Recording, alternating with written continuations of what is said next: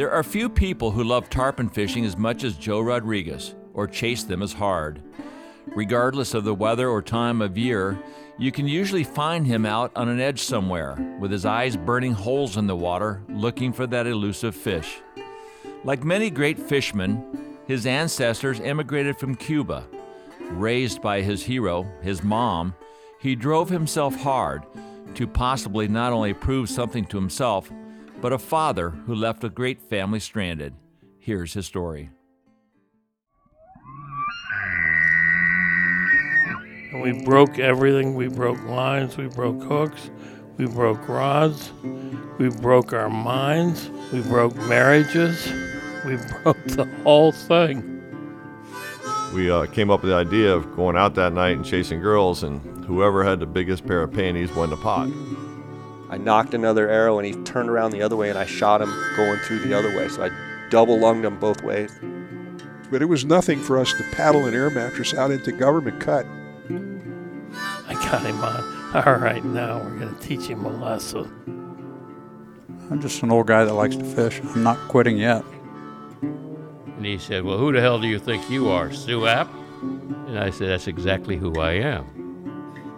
Life's journey to the grave should not be one arriving with a pretty, well-preserved body, but rather skid in broadside in a cloud of smoke, thoroughly torn out, thoroughly used up, proclaiming wildly, wow, what a ride. There's something fishy going on here.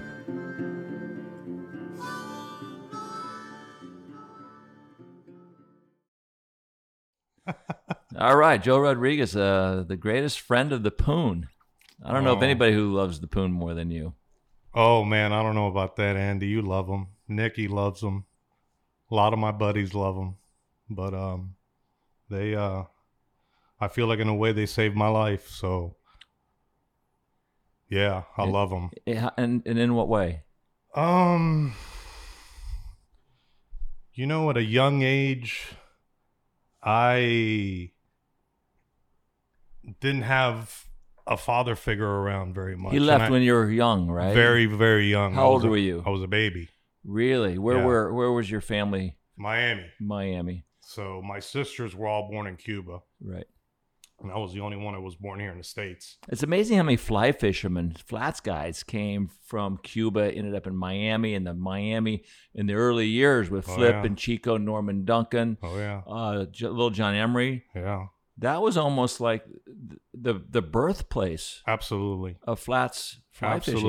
Absolutely. So these are all great mentors of yours, obviously. Oh, yeah. Absolutely. Growing up, I grew up reading the Miami Herald on the weekends, on Thursdays and Sundays, and I couldn't wait to see what the guys in the Met were doing, because that was such a big deal to me. Right. You know, even at a young age, I was always wondering who this Ralph Delf guy was. Man, this Ralph Delf guy is a badass. His name is like... It was like a leaderboard in a golf tournament. Oh, yeah. It's like Ralph Delf. So, yeah, I was... For some reason, and actually growing up around guys that had nothing to do with fishing. I was the only one. Like, all of my friends, I had one buddy of mine when I was growing up, young friend of mine that still friends to this day, that we fished together. But I never had... Why'd your father leave? Who knows? Another woman. If you really want to know the truth. Did you ever have a relationship with your dad after that? I did, but it was very... artificial. Yeah. You know, they... So he was never really embracing your upbringing. Having a relationship. No, he wasn't. I don't remember much at all till early teens. 9, 10, 11... 12, 13, but my dad had a massive heart attack at 37. And died? No, he didn't die. Died at 50. But my dad had a massive heart attack at 37. And I don't know what the fuck happened. Excuse the language. I don't know what happened after that. He had a midlife crisis. I don't know what happened, but... So no contact with him? I don't remember any, Nikki. Did you go to the funeral? I did. What were you thinking there? I couldn't cry for 3 days. It was, back then the Cuban funerals usually went for 36 to 48 hours, the viewing. Sure. So to me it was very, I don't know. I don't even know how you thinking back, because I do think about it. Right. Thinking back, it seems surreal. But at the same time, my mom had taken over my dad's place times 100. So, you have this, I felt like I had this artificial love for my dad. But let me ask you this. Yeah, no, I understand that.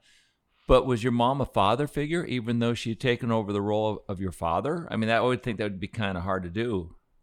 At the time, dude, I was afraid to screw up because of my mom. If it wasn't for my mom, I wouldn't be here, I think. Fishing and my mom were the two things that I know for a fact saved my life. Did she beat your ass? No. How would she scold? How did she install fear in you to keep you on the up and up and the straight and narrow? She was she was a very no bullshit type of person. My mom was very strict. And my sisters and I respected my mom to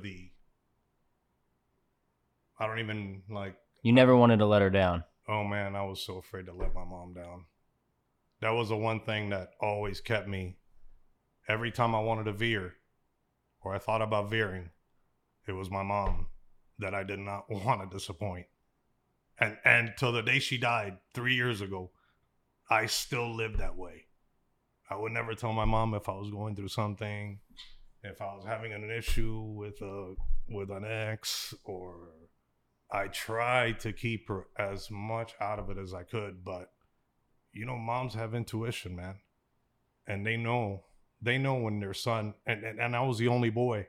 All my sisters are older, so I had this relationship that I have with my mom is like, I'll probably never have a relationship like that in my life. It probably carries on to this day, even though she's already gone. Oh yeah, bro. I think about my mom every day. What was her name? Elsa. Every day. What was her life like? What did she do for work? My sisters, my mom, and my dad, I think they went to New York from Cuba in the Freedom Flights in 64, 65. Right.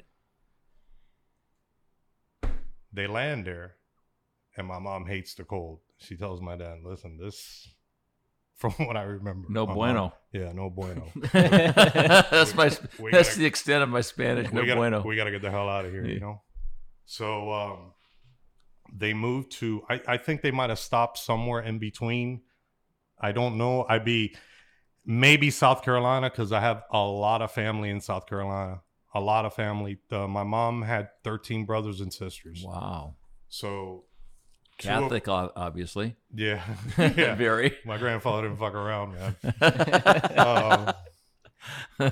So my mom, my grandfather's first wife died, and then he remarried. And then my mom's mom died very young. My mom's mom died maybe in her 50s from a diabetic coma, I think.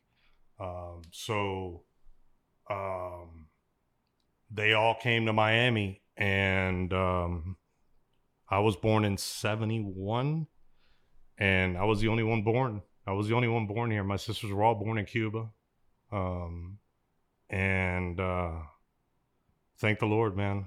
I loved growing up in Miami. I just don't like what Miami's turned into now. That's why I'm down here now. Yeah, it's interesting to speak with Chico and Paul Tejera and the. I was going to say Paul Tejera's dad did the same thing. Cuba, New York, Miami. They hated the cold, man. Well, right in the early 60s, Castro had taken over and basically consumed all the real estate and all the wealth. And, Andy, we have horror stories. The family, horror stories. What's the up. worst one? Just, family members being yanked out of their houses and going to work on fields and stuff like that. And right, it's a dictator that. Yeah, and to be honest with you, they had the opportunity to come earlier, and my dad said, "No, let's hang here. And my sister and my mom and my mom was like, "We need to get the hell out of here." You know what I'm saying? Like, Right. we need to go. And they left with nothing. Right. Nothing. I mean, I can tell you from the moment I was a baby to the moment I can remember, maybe 7 or 8, I slept in my mom's bedroom in a little bed. Well, next she to my was mom. very intuitive to get the hell out of And there. then my sisters all lived in they all lived in this, they all slept in the same room in bunk beds Right. for fucking I don't know how long. Right. My whole childhood, when I went into my sister's rooms, there was bunk beds, and they fought. Holy shit! Like living with a It bunch was of cats. crazy. It was crazy. Let me tell you something. There's been a lot of times where I've said, "Man, if I could only have a brother," you know what I mean? But I got brothers in guiding and Right now. Different ways, yeah. yeah, my sisters are awesome. Growing up with women, most guys think, man, this guy's gonna be Softy. whatever, and it was actually the other way around. It toughened me up early Right. To 'cause my take dad- care of them. because my dad wasn't around. So you became that father figure, the protector of. I wasn't asked to. I did it. Yeah. You just knew that was your role. I remember at my dad's funeral, my uncles. I was 14, I think 14 or 15. My uncle's grabbing me, and you're gonna have to be the Oh yeah. man of the house now. And I'm like, You had no idea what that meant. Yeah. no, you're like looking at everything going around. And you're like, what the fuck's going on? Right. You know? What? Who became that father figure, if anyone, other than your mom? Later on, Yeah. or at that stage, or at the that, at that stage, when I was a teenager, I kept a lot of stuff from my mom. I was out there. That mean you were running. Yeah, You I were was running. out there, and I did everything in my power To get in trouble and keep it secret. to get in fucking trouble To hide it from her. and hide it from her, Right. and hide and I can tell my sisters, and my sisters were down enough where they kind of understood I wasn't getting into big trouble. Right. I was just dabbling in it. You were You know just what I a mean? kid, a teenager. Yeah. So you get to Miami. When was the first time you held a fishing rod in your hand? And do you remember your first fish? Were you hooked from the start? Absolutely. So I grew up in Miami. We grew up when I was a young kid. We grew up around the Orange Bowl,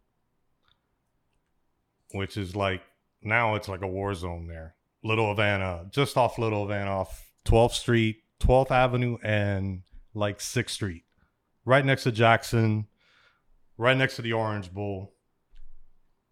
Dreamed about fishing as a kid, but really didn't have anybody to take me fishing, right? So you just dreamed about these things. So when I was about 10 or 11, maybe a little bit younger, 7, 8, 9, we moved to an area in Miami called Fontainebleau Park. And Fontainebleau Park, I was telling you earlier about the 2 big golf courses they had. I've told Dustin about this, man. I used to tell Dustin as a kid, I used to look at these golf courses. They were freaking beautiful. Beautiful, big courses too, And so we moved to this condominium, and this condominium was surrounded by 36 holes. But, you had to walk, of course, miles to cover all the lakes. And I would cover all those lakes as a kid. So bass fishing. The first fish I ever caught was a bass. And I caught fucking thousands of those things. I don't remember how many I caught, but I mean, it was 1980, dude. Right. I could tell you, I would walk those golf courses with, I told a buddy of mine the other day, I would walk those courses. I had nothing. My mom, I mean, we lived in a 2-bedroom apartment. My mom didn't have $30 to give me to go to the tackle store at that time and go buy a couple of Rapalas. Where'd you get your first rod? Gave it to me. Somebody gave it to me. Isidro gave me one. I owe him, I can't tell you what I owe him. He was one of the first dudes that ever gave me a fishing rod. So who was he? He was a guy that my mom and my dad met through a family friend of my mom. Back then, when my mom used to go to a church back then for a couple of years, and she met some people in that church, and through one of the guys at that church that my mom met, my dad and my mom actually, after all that time, they tried to get back together right before my dad passed away. So there was a lot of craziness going on there when it came to me, because I was pissed. Right. I didn't I wanted to be honest with you, looking back at it now, as a kid, I knew what I wanted. I didn't want him there.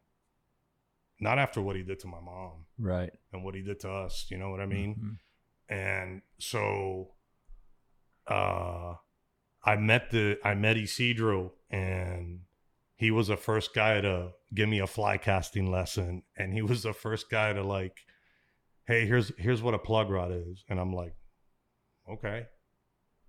And I just basically on my own, with a little bit of help from him, of course. Right. But on my own, I taught myself how to cast a plug rod. And one day I'm out on the lake, and I was casting my 9-weight that my dad had got me, and I started double hauling, and I was like, holy fuck, I'm double hauling, dude. This is crazy. And I did it all by myself. I felt like it was so, in a way, it was, I don't even know if gratifying is the word that I'm looking for. It was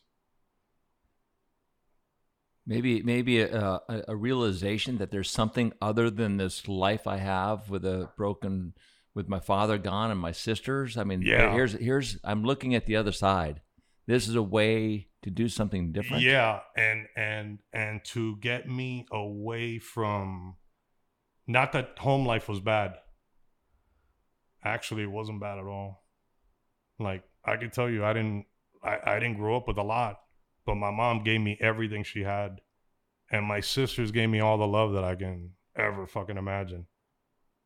And my mom, but there was always something missing, mm-hmm. the dad. Yeah. So as a young kid, Croca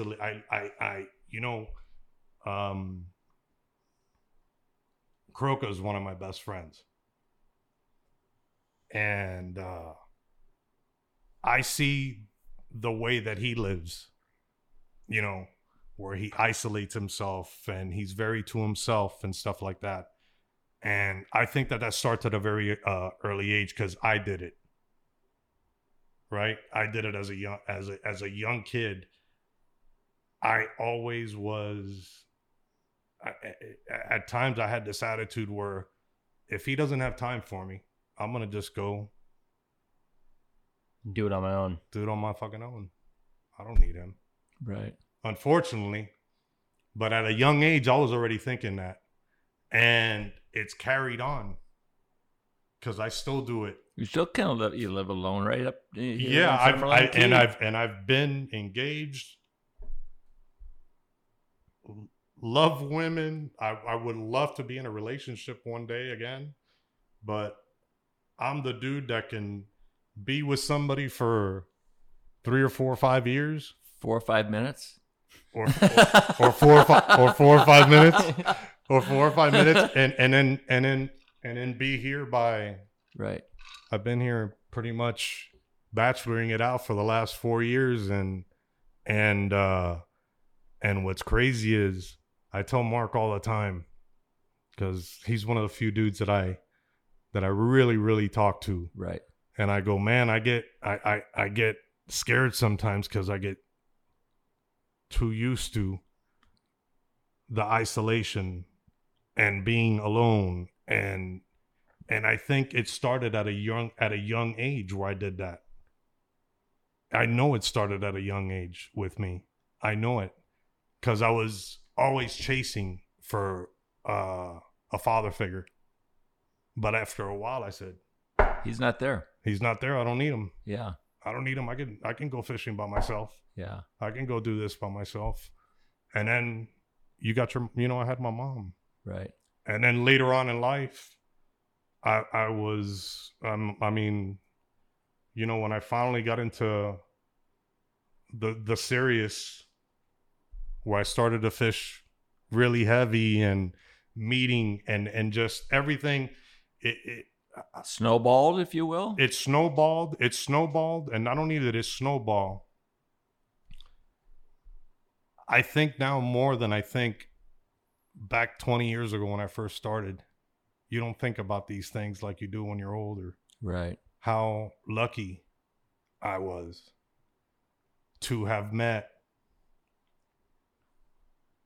Isidro and Al Pfluger and Norm Janzik, God rest in peace. He was like, that guy was, I don't know if you probably heard of him from back in the day. I know the name, but I didn't know who he was or what he was. He was a guy from South Florida that he was one of the early Met guys that won the Master Angler. And I fished with him for 3 or 4 years. And it was the craziest 3 or 4 years I've ever spent. In what way? Just everything. Just all the things that I dreamed about doing. All of a sudden, I meet this guy, and you're doing them, and I'm fucking doing it, and I'm doing it with somebody that, at the time, in my book, was like one of the kings in my eyes, and then to you move on, and then you meet Pfluger. And, he was one of the best things that ever happened to me. In what way? They all mean a lot, but you're talking They something all mean absolutely. He understood me. And at that age, I was 20, 19, 20, 21, 22. I had some issues, man. I had a lot of stuff that was bottled up. Anger issues? Yeah, I had anger issues. Terrible anger issues. And I had a horrible temper. Horrible at that age. Horrible. And I never unleashed it on people that I respected like them. Never. Like, I was so afraid to let those guys down or disrespect them that I never did it. And it actually helped. It helped me. I never disrespected my mom. I never did we have arguments and like every other family does? Absolutely. But he understood me in a way that most people most people didn't understand me at the time. I had a friend of mine that's one of my best friends in Miami, and I talk to this guy all the time, Rob Hammer, and I owe Rob so much. I won the Met twice because of Rob, because of his help, and we helped each other. And this guy's like, he is one of the most misunderstood dudes I've ever met in my life. He's got a heart of gold. And was he a guide or an angler? He guided down here for years. So how did he help you with the Met? Did he just we were in the same together? Fishing club. Right. We were in Tropical Anglers. And the clubs were huge back then. The clubs were a huge thing back then. Right. Huge in Miami. And that's what kicked me. That's what jump started me. Right. Gave you a direction. Yeah. Pfluger, fishing with Al was a treat every time I fished with him. Every time I fished with him, I learned something. And I think there's several of us that are doing what we're doing today because of him. Rob, I'm sure. Murphy, maybe. Murphy would definitely. Right. I mean, I know Rick fished with Pfluger up in Homosassa for 4 or 5 years straight. Right. You know, and so we all learned something from him. And he's one of the nicest people. Yeah. One of the most kindest people you'll ever freaking meet in your life. Like I remember going fishing with this guy, and I'd show up to his house, and every time I showed up to his house, he had a Ziploc bag for me, and it was either polar bear or some zonker strip he found or some badass hackle that nobody had. Exotic stuff. Yeah. Just materials to tie unique flies with and stuff. And you know, he shot half of the stuff. You know what I mean? So you know, I'll tell you, it's we were visiting him recently. We were talking about, because obviously at one point in his life he became a great hunter. Oh yeah. Not only a fisherman, a great hunter, bird hunter, etc. He's great at everything he did. Yeah. And I asked him, I said, what's the greatest animal you've ever hunted or aspired to get really good at in their understanding and killing? He said a turkey. And he goes into all these things about a turkey and being in their house and learning how to communicate. They got the best eyes and this and that. And we're getting ready to leave the room, and we look over, and Nicky sees this turkey foot. You may have seen it in his house. You know, it's I remember mounted with a finger like yes, this. Yes, sir. I've seen it 100 times. And so Nicky said, you know, started speaking about the first turkey that he'd ever killed this year with his bow and arrow, getting ready to leave. And Nicky goes, wow, this turkey foot's so cool. And Al goes, it's yours. And that was his first turkey he'd ever killed when he was 15 years old. And that's a testament to his generosity. And you know what's crazy? We told Mark Croca that story, and we're telling Mark Croca the story about us visiting Al and how great he was. And he at the end of it, he goes, what'd he give you? He gave you something, didn't he? Before you left. Always. Crazy. I fished with him. Off the top of my head, I probably fished with him 50 times. Wow, that's great. And out of the 50 times, every time gave you something. He gave me something. He either gave me, and it wasn't a rusty hook. And no, it was either you know, he was big with Daiwa back then, so hey, I just got these whiskers in, and back then, you know, remember the Daiwa whisker reels, the spinners? Those things were like the best bonefish reel forever. Hey, I just got these. You know, do you want one? I'm like, yeah, absolutely. So you're catching all these bass on the golf course lake, and you later on become, you know, a very successful flats guide in the Florida Keys. What's that gap like? Was there a point in time where you're like, I'm going to do this for a living, I'm going to become a Florida Keys fishing guide, or fill me in there? So between the bass thing and the guiding, I started guiding in 99. I fished the Met from 90. I joined Tropical Anglers. Let me give them a shout out. They're a big reason why I'm here. I fished the Met. God, when did we? Rob won in 94. So I started as. So Rob, I met Rob through a mutual friend of ours, and Rob goes, hey, I'm fishing for Master Angler this year. I need a guy that can gaff a fish and, you know, can rig a few rods for me, you know, basically be my ghillie. And I'm like, man, this is right up my alley. This is what I'm looking for. I want to get into this, you know? So lo and behold, he wins it.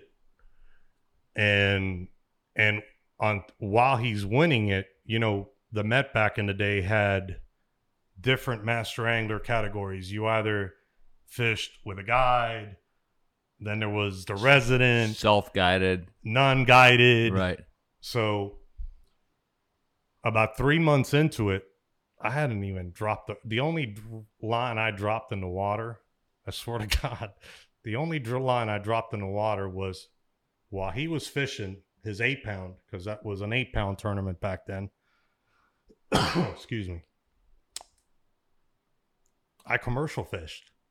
So I was catching muttons and I was catching groupers and, to pay for our gas because, we weren't rich. And we're going to the Tortugas 25 years ago when nobody was going to the Tortugas. Wow. And so about 3 months into it, I'm sitting at his house. We're having a rum and coke. And Hammer goes, Joe? He says, I was thinking, it'd be pretty cool if both of us won Master Angler. And I go, Rob, I haven't caught a fish in the tournament. I gotta catch 8 weight fish now, and I gotta catch 8 releases in 2 months, and they're kind of like kind of at the tail end of the season. Right. Like you're in the Met back in the day, you did your damage December, January, February, March. You got your big shark out of the way, your big kingfish on 8 and all that. And he's like, come on, let's do it. Let's try to do it. And lo and behold, we did it. And did it to the point where I was starting to catch up to him. And I'm like, holy cow, wouldn't it be something? Your eyes got open there. Yeah. I was like, I can do this. I can hang and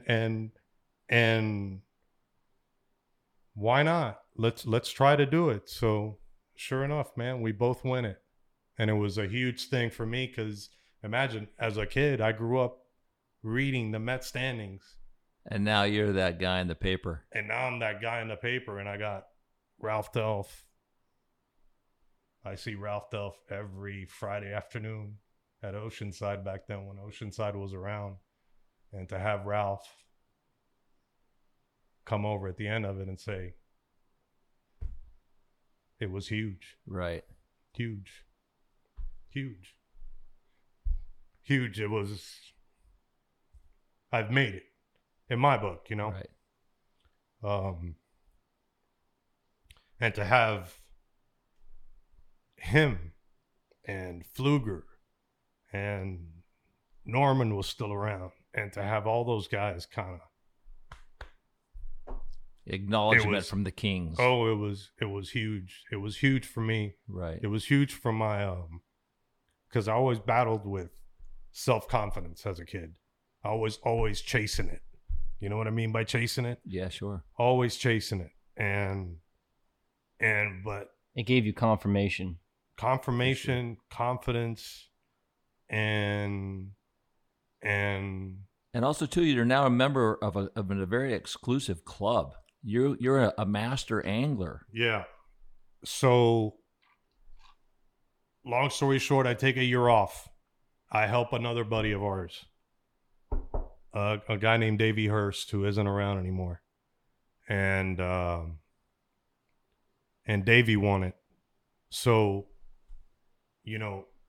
Rob's wife won it 3 years ago. We both won it the year after. One of our best buds, Davey Hurst from Homestead, wins it. And he, right after he won it, him and his fiance died in a car accident. Oh. Yeah, it was horrible, man. So when he did that, I decided to do it again, and the big reason I did it again, it wasn't so much for Davey. It was actually something that it might sound a little cocky to some people or whatever, but Ralph won it twice. And I looked up to this man so much, and not that I can ever look. Yeah, I get what you're saying. Yeah. Ralph Delf is God to me when it comes to all of this shit. He in my book, there will never be another dude to ever replace that guy. And I like his kids. I know all of his kids, and they're all great. But those are some big ass shoes to fill. For sure. And And so you won it twice because you wanted to do it as he did. I wanted to do it like him, and then there was several guys on our fishing club, like Bill Lindsay and Billy Porter, and those guys had won it multiple times, and I was like, man, maybe I can win it a second time. So the moral of the story, the second time I fished it against one of Ralph's guys. And I'll never forget something funny that Ralph told me, and I'll never forget this. 2 stories. But the first story was we were all sitting at Oceanside Marina, and when Ralph sat there, everybody kind of gravitated towards Ralph's table. And stopped talking. And we all stopped talking, and we just... Listen. Yeah. And I was sitting there by myself with him one morning, and he had found out that I had caught this big kingfish off a flamingo. And he goes to me, he goes, you know, the chances of you winning the big award are slim and none. And I was like, holy cow, this guy just basically challenged you. Oh yeah. Oh no. Basically dismissed you. Oh yeah. And I could, and let me say this. I stayed at Ralph's house several times. I stayed at Robbie's house at their trailer several times. I was friendly with them, and I tied, back then I tied flies for Ralph for free. I would tie Aptus because that was his favorite tarpon fly. He tied he used an orange and yellow, and he tied with a red head. With a red head, so and he wanted a red-headed Aptu, and that's the only 2 tarpon flies he tied. Right. So imagine, bro, I'm tying these tarpon flies for Ralph Delf, and I am like taking my fucking time. I am like, now you're pissed. Oh, I know. Oh no. I just wanted to make sure that they were perfect. They were perfect. Okay. And they didn't foul, and like I was like, man, how about if this guy throws my fly, throws it out there, and it's fouled? Yeah, it's. So that's why you tie such great flies now. Right. No, I don't know about that, but I tie them all right. But and I would underwrap the wing, you know, make sure it would stick up. Right. And he would look at him, and he'd go, and I, you know, some mornings I would walk up to him and I go like that, and I'd hand him a half a dozen flies, and he'd look at me kind of like, the first time I did it, he kind of looked at me all weird, and he goes, "What are these for?" I go, "I tied those for you." I said, "I know it's, you know, one of your favorite flies. I know you tie Aptus and the regular original Stu Apt orange and yellow with the red head." And he looked at the flies, and the first thing he says was, he goes, "Well, you used the right color thread, like red." Mm-hmm. He didn't want like black or brown or whatever, but I remember him telling me that, and I took it to heart. Like, I took that to heart. Like, when he told me I can fish anybody and win this tournament, I was like, fuck, you ain't fished against me. Like, I'm not going to sleep. And the moral of the story is he beat me. He beat me. His angler beat me. But he beat me. So I was, you know what I mean? Like, in the grand scheme of things, at the end of the tournament, when you match up what I did with my buddies and what he did with what the guy that I fished against did with Ralph, I was like, that was another. Sure. That was another one that, and then to hear it from him and to hear it from my close buddies that said, listen, you have nothing to be ashamed of, dude. Yeah. You fished against the best, the GOAT. Where does Steve Huff come into play? Because you speak with him with such great regard as well. Steve's always treated me like he's known me forever, man. And I don't know if it's because of my relationship with Dustin, because I love Dustin. And I don't know if that has anything to do with it, but he's always. I thought the coolest thing that ever happened, one of the coolest things that's ever happened to me, was winning the Gold Cup with Julian. And the first phone call that I got was a 239 area code. And it fucked me up. I mean, I'm looking at this 239 area code. That's Everglades City? Everglades City.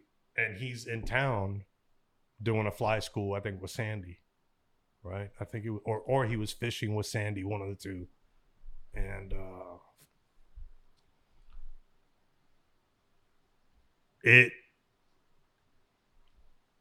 it was, I can't even describe that feeling, to have somebody like him that means so much to you. You know what I mean? And it was the first phone call. The first phone call I got, it wasn't from, like, my sisters had no idea. Like, they were waiting. And everybody else, you know, Crook had called me, like, right after that, because he knows how much it meant. You know how much it means, right? Right, sure. Like, it's everything as an angler. One of the reasons why I wanted my name on there is because guys like you were on there. And Eddie Whiteman and Craig and all those guys that know what that fucking tournament means to us. Because I fished that tournament 14 times. This will be my 14th year. And I hope I get to fish it till the day I can grab one. Right. The day I got to stick a fucking gaff in one, lip, I'll never do it again. But as long as I can grab them, I'm going to fish that tournament.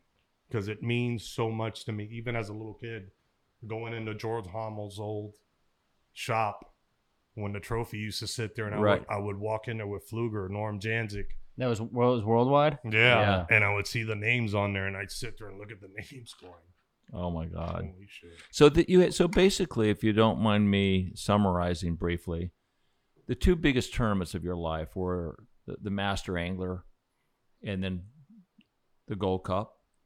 Al Pfluger, possibly, and Steve. Norm Janzik was huge. Yeah.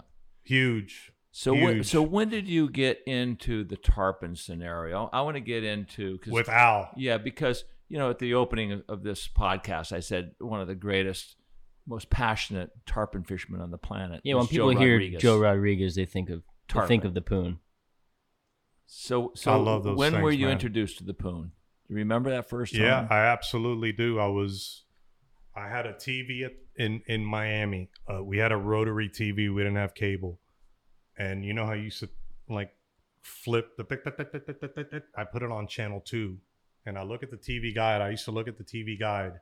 And I don't know if you remember, there used to be an old show called Outdoor Life. The old Outdoor Life shows with William Conrad. You remember those old ones? Yes. So I'm looking at the TV guide, and on the TV guide, on the caption below, it says tarpon fishing. So we had a VHS, man. We had VHSs back then. So we went to Blockbuster, when Blockbuster was around, you rented videos and all that shit. I put a blank tape in, not knowing what I'm about to see. And I see Stu and Flip in this Tarpon Country show that they did. Right. You've seen that show. Yeah, for sure. Where they're running and they got no tower, no polling tower on it. And I'm watching this, and I think I was, Andy, if I'm correct, I was probably 11 or 12. And I saw that. And I saw those tarpon stringing down 9 Mile. I think they were on 9 Mile. I got to ask Flip and Steve about that and Stu about that. But I think they were on 9 Mile. And you see this big push of fish coming down the bank, and you see them slinking and dicking. And for the audience, dicking is when the tails are up in the air. Yeah. Sorry about that. But, and I saw this, and I was like, holy cow. This is it, man. Like, I don't think it gets any better than that. And then to have everything fall into place the way it did, I was 10 years old, man. I never thought I was going to be a tarpon guide. Never in a million years. In a million years. The only thing I cared about was making sure I stayed out of trouble and that I was catching enough bass to keep me happy when I was a kid. And to see that, and then to see how after all these years, you know, it's like skiing, man. You don't ever do that on your own. There's got to be somebody that Gets you there. gets you there. Yeah. Remember And- catching your first tarpon? Absolutely. And Caught who- it with Eddie Whiteman Where? at Craig Key. At Confrontation Point? Yeah. You And- mean and you we mean, had- you mean and we- Ellers and Denell and spot? and to be honest with you, we had a absolute freaking banging fight with John. That Already day. back then. With John Oh, yeah, Denell. With John. That was already he was already taking ownership of the spot. Yeah, and you know, Tell me about the fight. And I respect John. I really do. John was, when I first started guiding, John was a dude that used to feed me trips every once in a while. And I'm very, very, he knows that. Right. But so I don't know where fucking Craig Key is, man. Who's there first? Like we are. Right. Okay. That We are. sets the stage. And I'm now, mind you, this is my 15th birthday. I'm not lying to you. This is my 15th birthday. So Isidro's in the boat, and we're sitting there, and I remember vividly it was in the morning, and we were looking for northbounders on the point there. And we're in there. I start watching these things, and it's the first time I've seen these things in the water, like not on TV, but actually coming at me, you know. And he explains to me, goes, Joe, you know how Eddie was. Sure. Throw it 4 feet fucking right. Don't move it. Let it sweep. And I'm Because like, you had falling current. yeah, Let it slide into their face. and it was a back cast. Okay. So back then, as a kid, I can cast okay. Right. Like he's watching me cast and he watched me back cast and he goes, I can hear him tell Isidro go, man, he can back cast. That's pretty cool. So I laid one out there. And first fish I throw at, woof, fish sticks his head out of the water. I reefed this thing, dude. I got so scared. Woof, rip it right out of his face. Here they come again. Throw back in there. Catch one like a 60-pounder, my first one. We go off and fight this thing, and we're out in Channel 2. And as we're idling in, I see 2 boats coming from the east. Right. Did you leave a push pole there or an anchor or anything? Nothing. I you know what, Andy? We might have left. Eddie might have been anchored off the back. May have. I'm not. Right. I just wonder if you'd left anything to mark your spot that you were there. But he's Eddie Whiteman. Right. Regardless, he's going to say, Eddie Whiteman. please move. Yeah. In a better way, more difficult way. Long than that. story short, so I'm a kid, and this thing just blows up. And, you know, things are said, guys are getting a little close, and you get what I'm saying? Now the guns are out. I remember Mike not saying much, actually. I remember Eddie saying 95%, and it was just like... all F-bombs. And I was like, dude, this is so cool. This is so fucking cool to hear this guy, to hear these 2 dudes. And then Isidro's in the boat, and he's like, man, what's going on here? Like, are we gonna make it, you know? And so long story short, they kind of get in there and kind of get behind Eddie, and Eddie didn't like it. And Eddie was like, this, picks up his anchor, and he runs, and he ran right down where the tarpon. line. Oh, yeah, I mean, and then he ran back up the line towards them again. And then he turned right back and went towards, and then we went towards Matacumbi. To make sure that they wouldn't see another fish for another hour. Yeah. And he did this shit 4 times. I mean, he went this way, that way, and I'm just sitting in the boat. I think he had a Silver King at the time. I'm almost positive he had a Silver King, and the Silver King had a grab handle. And dude, I had so much anxiety from, like, you know, as a kid looking at this, you're like, dude, this is crazy. This is crazy. And my mentor who's with me ain't saying a word. He's like, I ain't never seen anything like this, you know? And he's speaking to me in Spanish. So Eddie doesn't understand what he's telling me. He's telling me, este tipo está loco. You know, he's crazy. Like, what's he doing? You know, why are we doing this? Let's just go to another spot. And I'm talking to him like that. And Eddie's running, standing up, you know?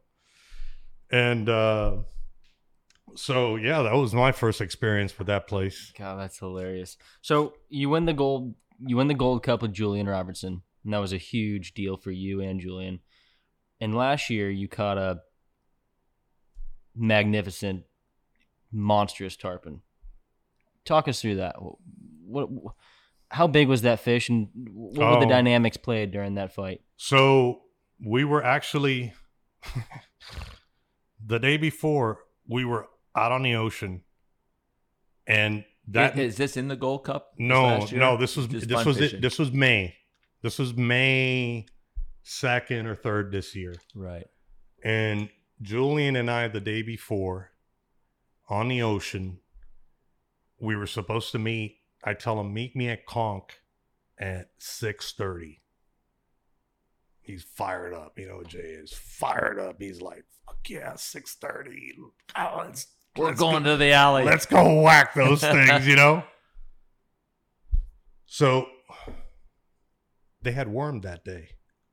You guys know that they were worming for 3 weeks. For every day they wormed on an incoming tide. On incoming tide. In the morning, I was seeing worms. In the morning. It was like COVID. It was something no one's ever seen. Yeah. So the day the day before, I fished with a customer of mine, with a client of mine, and we had a pretty good day. And as we were heading back to the dock, I see Dustin and I see Dustin. Dustin calls me and says, "Hey, they're worming here. You know, if you want to." I'm like, "Oh, I don't want to stay for that, Dustin. We're good, man." So I go in, and I'm thinking about it that night. And I called Julian. I said, "Hey, don't meet me at Conch. Meet me at Croca's house in the morning." And he goes, "Oh, you know, Jay's like, right. What's going on? Why are you changing all of a sudden?" I said, "I got a feeling that something's going to happen the next day. For some reason, I just got a feeling we're going to get a good push of northbounders, just because they wormed the day before, and there might be a little transfer from one house to another." So we go that day, and we catch 10. I grabbed 6 that day. It was retarded. I hate to use that word, but it was crazy. Crazy. Like, everything you threw at them, they bit. Like, we come in, throw, go off and catch one. And it's like, we're like, at one point. When it's easy, it's easy. It's just. It was crazy. It was crazy. It was crazy. I had somebody text me at it was 11:30, and we were like 7 for 8. And he's like, "Bro, you crazy?" And I'm like, "I'm not lying to you." I said, "Dude, everything we throw at them, they're biting. Everything. And we're throwing a worm fly." So the next day, I said, "We got to go back there." They wormed again. So we go back there. And there's this cloud bank that's sitting right over the point of Long Key. And everybody knows when there's a cloud bank there, it's like death. You know what I mean? Unless you have a dark enough sky. Right. A dark bottom there. You can't see. It's just sea fans and rocks, and it's just hard to see if it's hard cloudy. to see. Yeah. But if you have the right backdrop, you can mohawk them in there, you know, in the dark. And so we're sitting there, and we caught a couple in the morning, and we caught a couple of northbounders, and they're pouring east westbound. I mean, and I can't see them till they're like And it's 12 o'clock now, and I've sat there and I'm watching this cloud, and it's sitting right over the freaking top of me. And I'm like, it's painful to have to leave Because they're coming. such a choice spot. Right. You know what I mean? And I said, why don't we go throw it a laid up fish in the back? Let's go throw it the hard ones. And he's like, he loves doing that. You know, he's like, "Argh." I mean, he's reeling that thing at Mach 10, man. So we start running, and I said, let's go check the lakes over by the Swash and Lake Navite and Jimmy's and all that, Billy's Lake and all that. And as we're running, we run by a spot right behind Alamorada, and I see this big mullet mud in there. Big mullet mud. And I'm like, I ain't passing up Food. a mullet mud. Yeah. I don't know about you guys, but I ain't Gotta passing go one. lo- you gotta I go ain't low. passing one up the first week of May behind Alamorada somewhere. Because if you see a tarpon in there, Yeah. they're Yeah. gonna eat. They should Yeah. be in there. Yeah, and big. You know, on top of the fact that the water's right, they're in this spot, and usually all those spots, you and I were talking about it the other night. All the fish you caught in the Gold Cup back in the day that were within, I mean, you could see the cars driving on the road. That's where we Sure. catch all these big giant ones, you know? Right. And so I ran, and as I'm running, I'm watching this thing, and the mullet mud's like a mile long. I kid you not. It's huge. I make this big loop, come downwind, you know, going through the clear water. And Jay looks at me and he says, "What do you think?" I said, just put something dark on. I said, just put a little black toad or Something they can see. anything that Yeah. they can see, you know. And we finally get into the mud, and we're seeing a few fish sliding around in the mud, and see one laying, throw it at him, eats it like a potato chip, you know. Get 'em on. We miss him. No, we miss him. Fish just came up and kind of fell off, and we did that a couple times. Then I look in towards a shoreline, and I see this one fish just laying there, kind of Sleeping. 200 laying feet by- from, 200 feet from shore. Right. And I pull over to it, you know, and I'm looking at this thing, and, you know,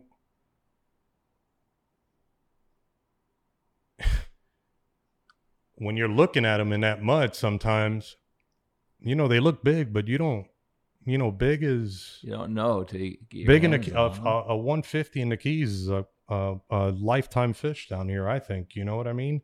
I mean, how many 150s have you caught? It's just a handful. I mean, not a lot. You and I caught one in Whitewater. Yep. Remember that fish Absolutely. we caught in That Whitewater? calm day. Remember that fish? Yeah. Nikki, your dad and I went in there one morning to Whitewater in February. The water was gin freaking clear. And we get in there in the morning. We stopped in the first spot. And I go, Andy, look out there to the west. And there are strings of them coming in. Strings and strings of them coming in. And there's a few boats around too. A few trying to boats get- around. But the water is like, you can see Right. the Maharas on the bottom. Back in Whitewater, when Right, you can right. actually see the bottom. Right. And he looks at me. He goes, "What do you think?" He had a little white lightning on. I said, "That's what I would throw right now. Something little, you know, water's clear." First cast your old man throws in there. We hooked this fish, and we landed this thing in 10 minutes, I think, 10 or 12 minutes. I think we had that thing next to the boat. And I grabbed it, and Pops tells me, Let me have them. "Joe Rod, how big do you think this fish is?" And I go, I thought it was north of 130. You're being generous. It's in the water. You don't know for sure. You don't know. It's big, but We all know Millstone likes to Well, that was back in the day. Yeah, back in the day. Absolutely. Back in the day. So he goes, "Let me grab that thing real quick." And he grabs this thing, and I'm wearing my dolphin. He grabs this thing, and he starts to pull it up. And this thing keeps coming and coming and coming and coming. And I go, he goes, "What do you think of that?" And I go, how's that 130 fish look now? I go, "That's more like 160. It was one of the biggest ones one of the biggest ones I think I've ever caught in whitewater. And I don't think we taped that fish, but you know, he's seen plenty of big ones, and I think I've seen a few. And you know, I think we tooled around with the number for a little bit, and I think your dad finally says, I think that fish was a solid 160-ish, 170 maybe. It was a toad. That's a big fish. But tell me about your fish with Julian. So that fish. So now you have an idea. I mean, you've caught big fish. You've put your hands on big fish, and now you got this big toad laying there. Big toad laying there, and he tucks one in there, and he goes, now? I go, yeah, just start bumping along, and it just starts to like, and this thing just, I mean, it was the most gentle bite. It wasn't head out of the water. It was just like, you know, those straw, you know, those smart ones eat. A little sippy cup. Yeah, there's like a potato chip. Eats it. Comes tight. And this thing jumps out of the water immediately. And I don't know why I did that. I've never done this. Never done this on a big fish. The first thing I did was go into my hatch and grab my tape. Measuring tape. And I threw it on the deck. And Jay hears it bang on the deck. And he turns around and he looks at it and he doesn't say anything. And we don't say anything for throughout the whole fight. We probably said maybe 5 words to each other. Well, he had to jump in the water. This thing we hooked it. It went into the shoreline, underneath the dock. So I go, Jay, you got to get in the fucking water. If you want to catch this thing, you got to get in the water. So I drove over there. We're watching the beach. We're watching the fish swim up like that shallow. And he makes a left turn. He goes right underneath the dock. And Jay jumps out. Jay like hands me his Audi keys and his phone. And he goes, here. And he jumps, man. And you know, Jay's a big goofy guy. Thank goodness he's 6'5", and he's got incredible skills. Like his hand-eye coordination and his feel with his hands, what he does, like, and I don't want to take credit for it because he's worked on it. Oh no, he's a great natural for sure. He's worked on that harder than any person I've ever fished. But when we first started fishing, he would fight him. And I was like, man, you got to we need to start pulling, pinching and really pulling on him. And now, you know, you don't even say anything to him. No, yeah. I don't have to. The only thing I might tell him is if we got a stubborn one, hey, pull 30 or 40 feet off. I'm going to back up a little bit. Right. You know, he likes the boat. I think he likes the boat a little bit too much, you know. So this fish goes underneath the dock, goes underneath the second dock, goes underneath a third dock. And Julian's he's underneath waiting, chasing the fish. And the coolest thing about watching him was watching how cool he was throughout the whole thing. Like, he wasn't fumbling. He wasn't fucking around with his drag. He knew it had to be done. He had no drag on this thing, no drag, and he was all. And I'm watching the fish run through the underneath the dock, and I'm like, "There's no fucking way we're catching this thing.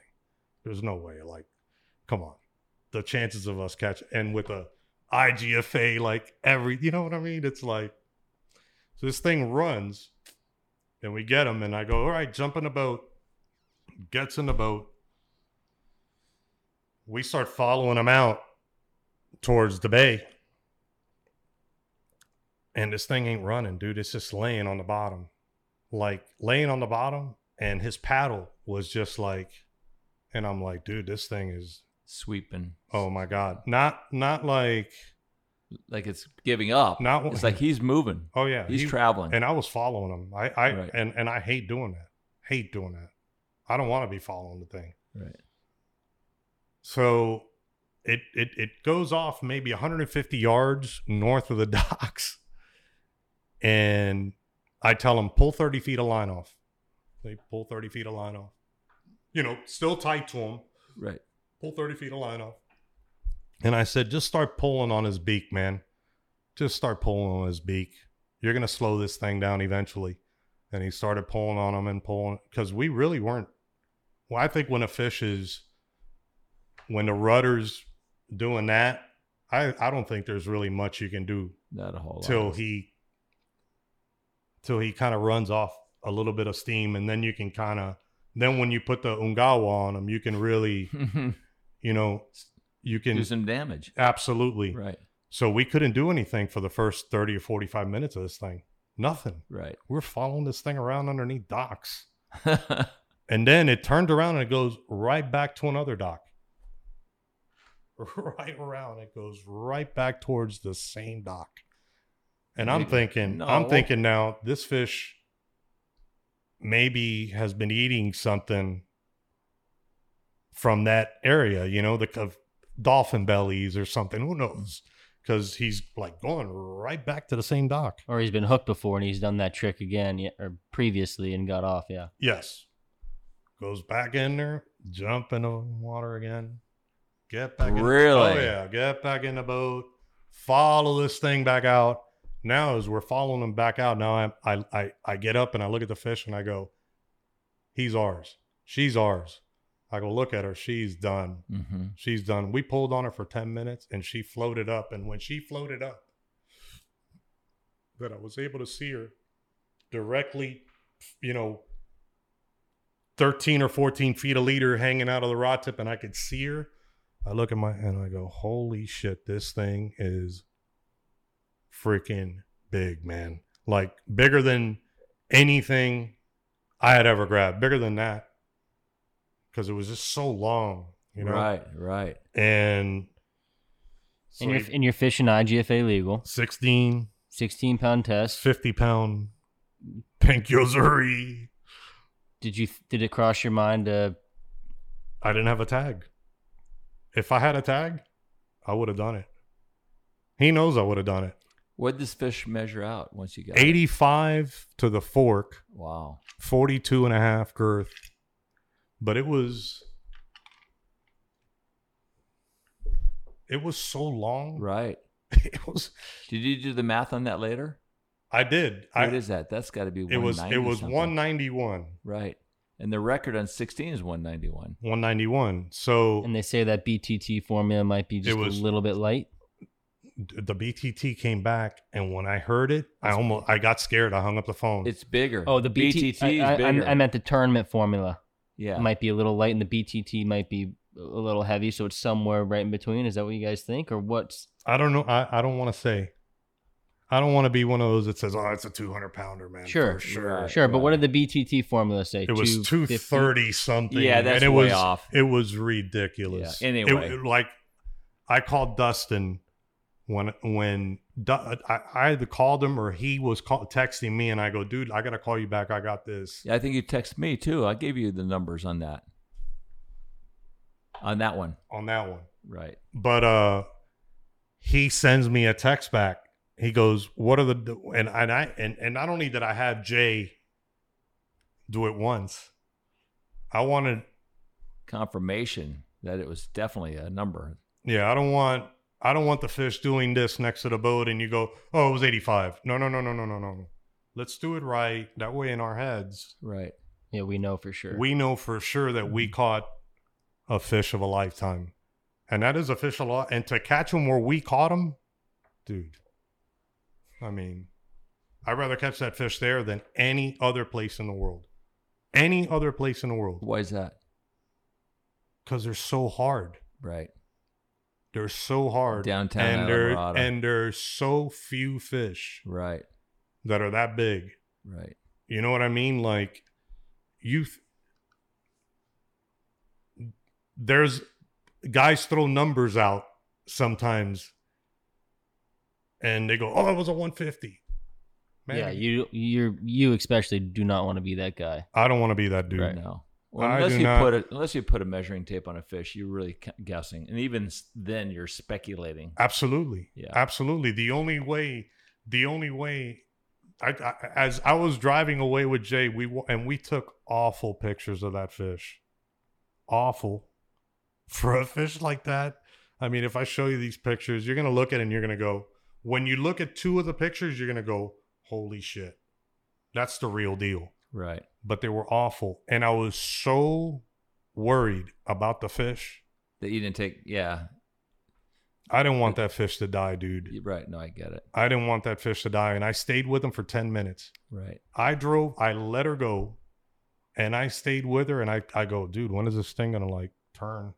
Because it's like, it just kept swimming to the north, like towards the Petersons. It just kept swimming in that direction. I'm like, okay. And he was swimming and he was like, good. Swimming. Right. So. Good for you. Let's kind of summarize this a little bit. You know, you've won the biggest 2 tournaments of your life, the Gold Cup, the Met. You catch big fish. You fish with the great anglers of the world. I'm lucky, Andy. Yeah. I'm lucky to fish the people that I fish. I got great people, man. Great people. Well, you know and what? people that love it as much as I do. And they love fishing with you. I mean, you are not going to have a better experience out there fishing for the poon than fishing with Joe Rodriguez. Well, I don't know about that. Well, there's a lot of Andy, there's a lot of great guides here, man. No, there are for sure. I mean, I'm blessed to call those guys my friends. Oh, for sure. We got some badass tarpon guides, right? And not just tarpon guides, badass fishing guides. No, I get that, but you're one of the guys. But what I'm saying, you're thanks, not Nicky. You're not only one of those guys, but you are a tarpon guy. Yeah, that you are a tarpon. Yeah, guy. I like doing everything else, and I like doing everything. I like permit fishing. I like these guys. Dustin and Doug think I'm crazy for moving down here. When I moved down here, they were like, "Dude, you're moving down here? Are you nuts?" And I was like, "Yeah, I'm moving down here. I love it down there. I want to move somewhere where I think the fishing towards the end of my career is still going to be pretty good, right? Right. Because I saw the writing on the wall happening up north when I was living in Miami. Right. After the freeze. And I saw those bonefish die. I was there. I rode out to the bay the day after the freeze, man. I was picking them up. Snook. No, just bonefish. Bonefish. Dead ones all over the place.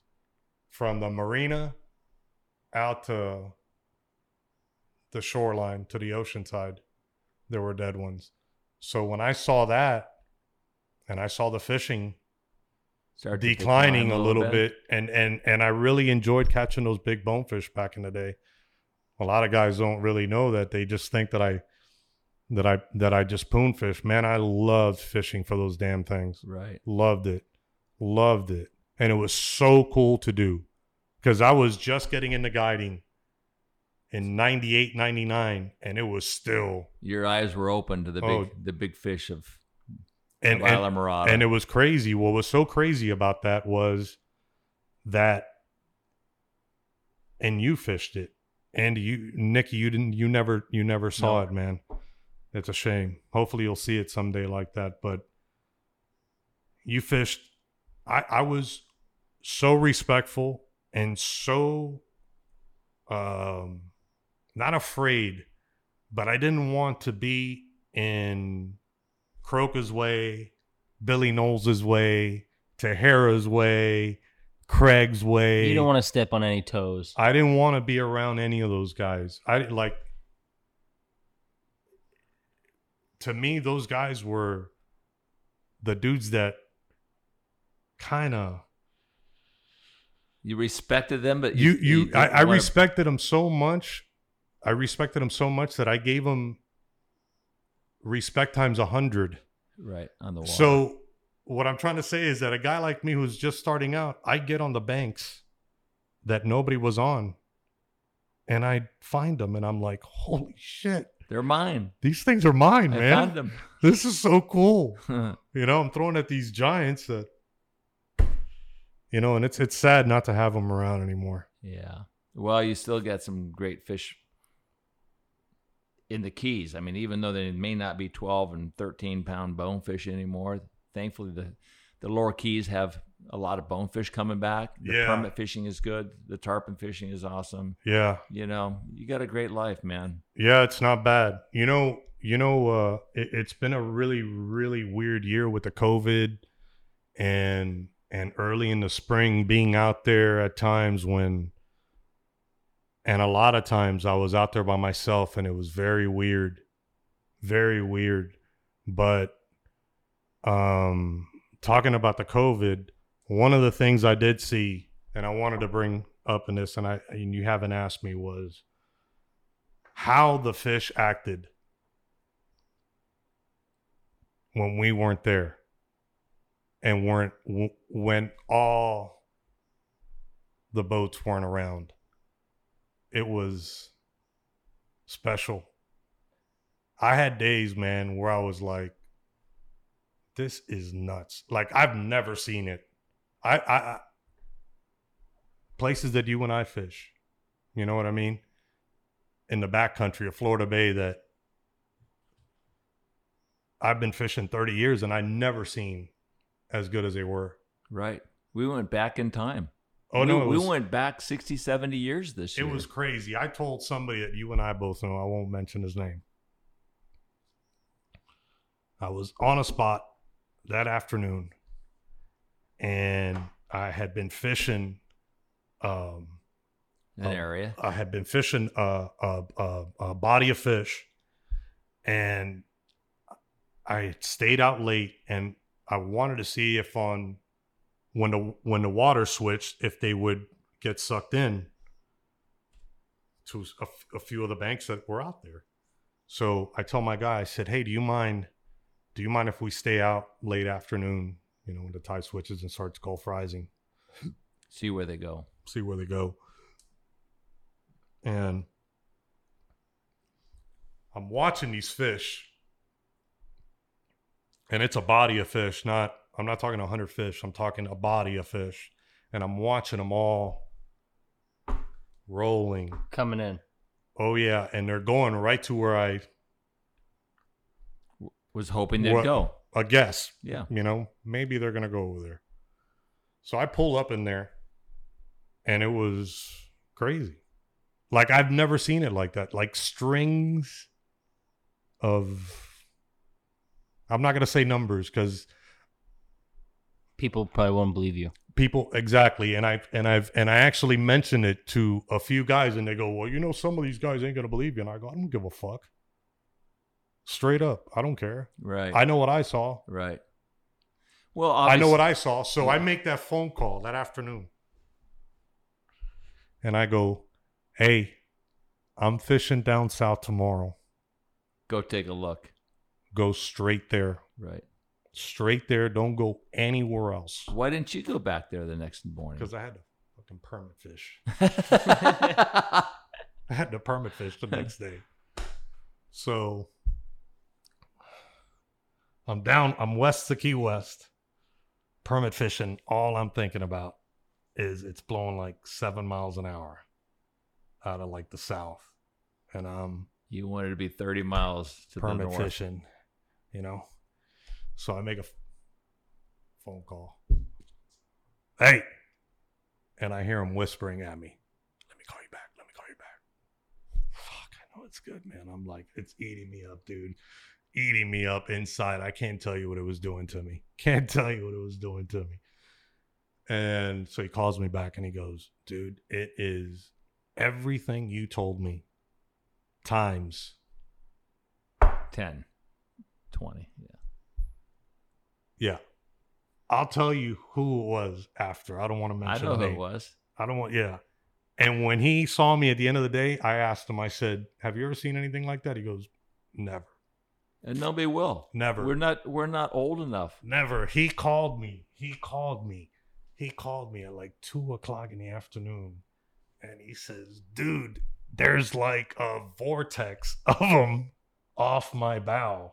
And they're daisy chaining. As far as I can see. And right. And he says that they were daisy chaining and you can see the water just like foaming and Bro, I was ready to run from Lavina. I was ready to run from Lavina all the way across the Gulf. 30 miles north. Oh, dude, it was killing me. Oh, God. Killing me.